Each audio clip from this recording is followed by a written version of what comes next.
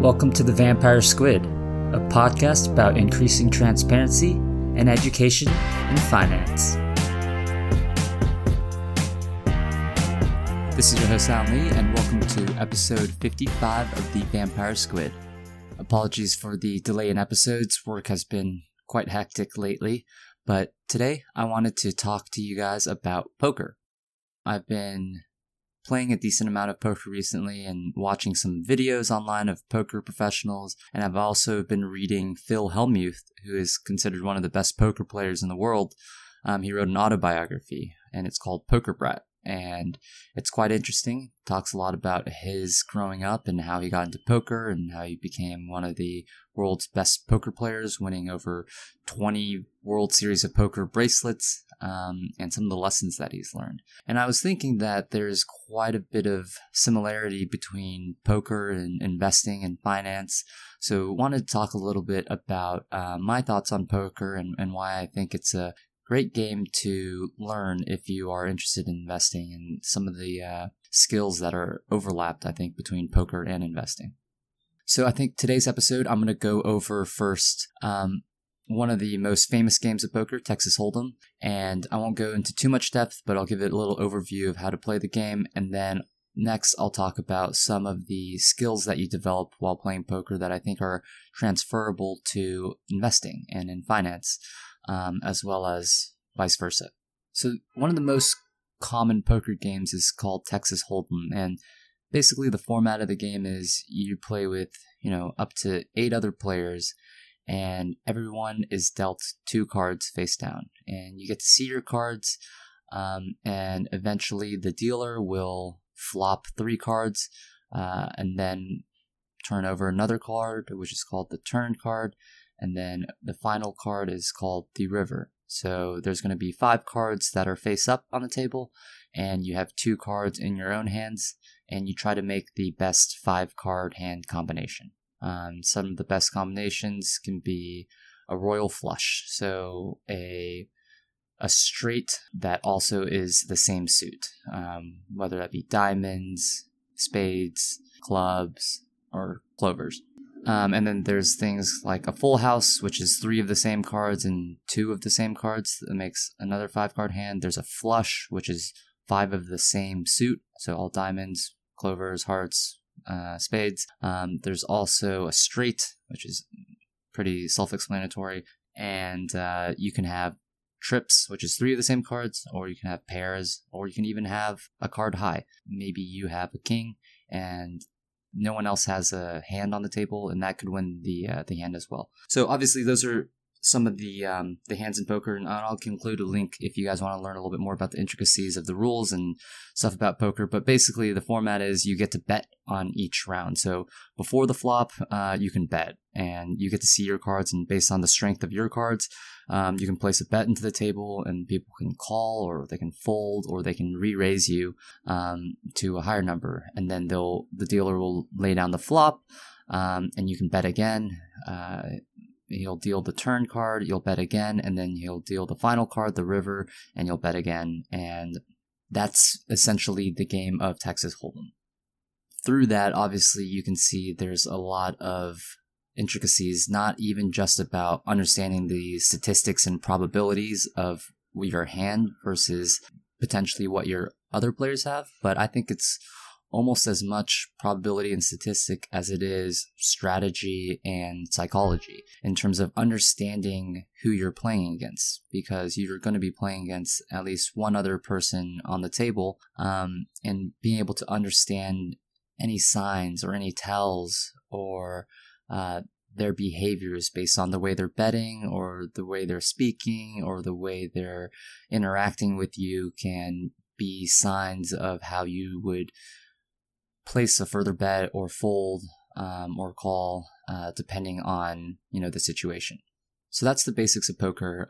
Commonly, people usually start off playing poker with some of their friends, and you have a poker set, and you get 4 or 5, etc., number of friends together, and you play some poker with them. And it's quite an interesting game because you really get to see how people handle pressure and how they make fairly tough decisions, since it's real money on the table, you have some certain tells of your chances of success based on the cards you have and the cards that are on the table, but it's obviously very incomplete because you don't know what future cards will come down. You don't know what your opponent has. There's obviously a lot of luck incorporated into the game. So it's a very fascinating game to be able to understand people, be able to read people, see how they make tough decisions, and see how they even bluff and how they handle their emotions. So I think it's a pretty comprehensive game in terms of seeing how people deal with pressure and making tough decisions. Obviously, that's a good segue into what I think are some of the transferable skills that you learn in poker, which are transferable to trading or investing. So I think one of the skills of poker that is important is managing your bankroll.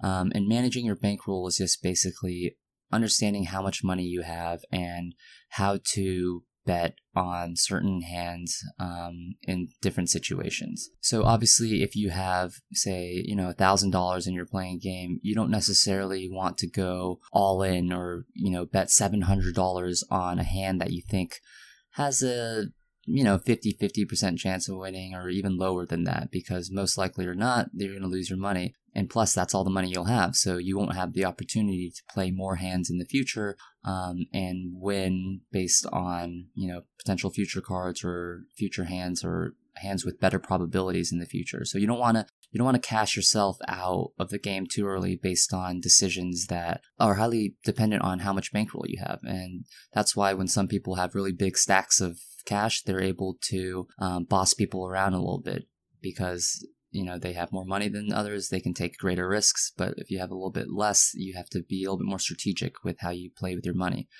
Obviously, when you're investing in the stock market, you don't necessarily want to place all your money into one company or one stock or one commodity or some type of asset. You want to diversify a little bit, since what if that stock or that commodity just goes to zero or drops an extreme amount. You want to be able to play different stocks or even different asset classes, which is, I think, similar to how in poker you want to be able to play different hands. And you don't want to just always go all in on one hand unless you're very, very sure about it. So that's one thing that I think is transferable. I think another transferable skill between poker and investing is making good decisions based on incomplete information.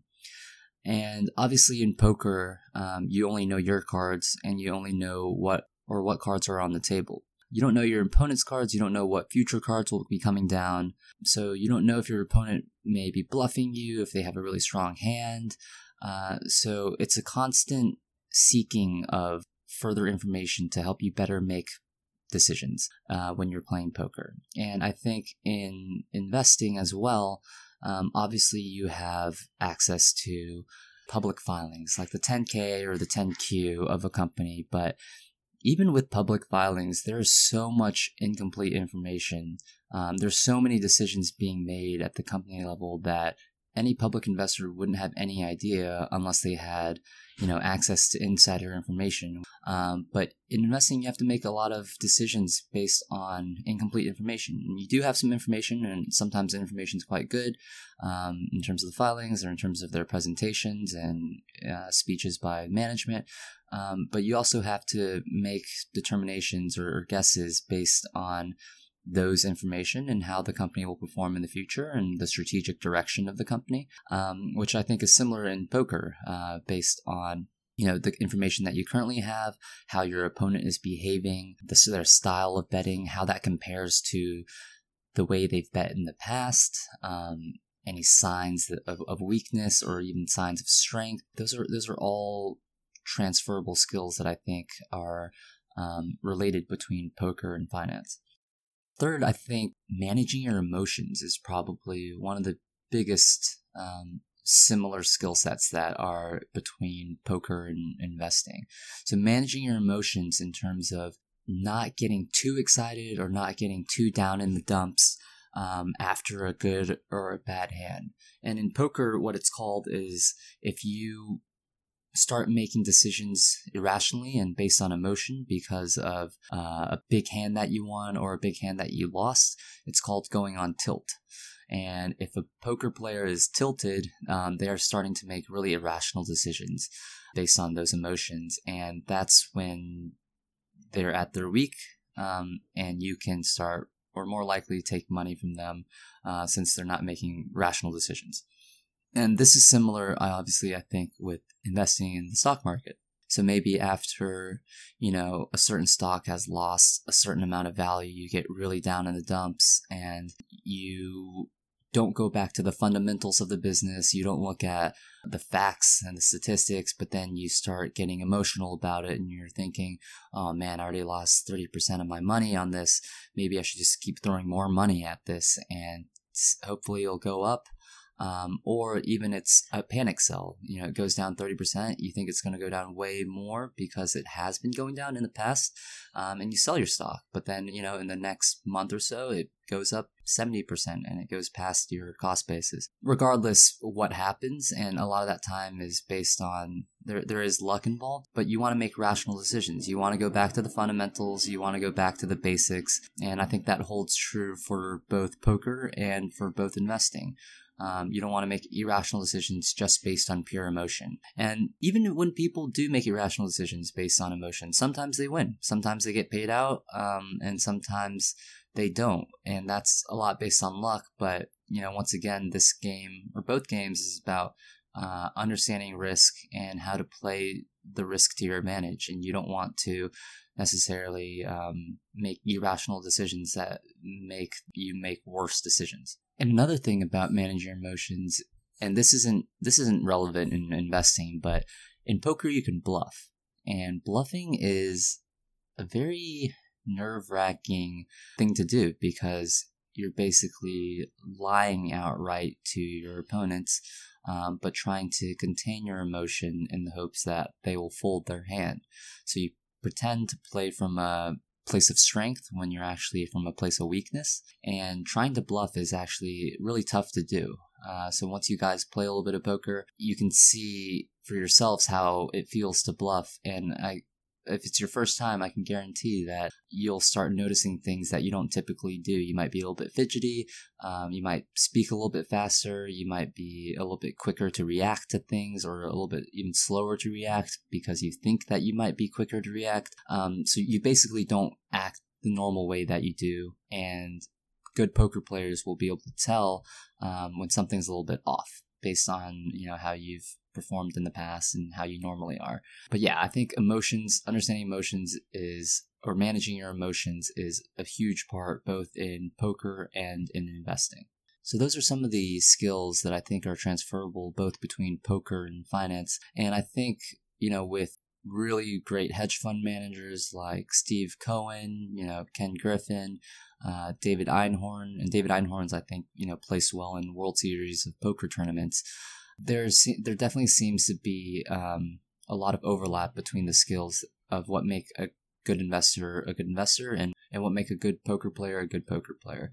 So basically, I highly suggest that if you guys, have some friends that are interested in finance or interested in poker, it's a great game to even try out. And obviously gambling is something that needs to be managed and it shouldn't be an addiction, but a little bit of poker or trying to understand how you react to pressure or make decisions under pressure with real money on the line is pretty great experience. Even if you don't do it in the long term, I think it's something that everyone should at least try. So I will include a few show notes in terms of some of the rules of a Texas Hold'em, the book that I'm currently reading, Phil Hellmuth's autobiography called Poker Brat.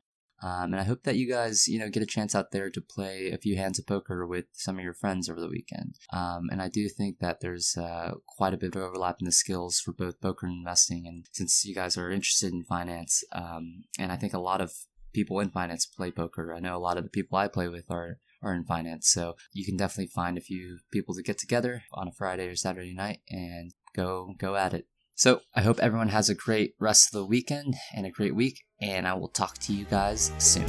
Ciao.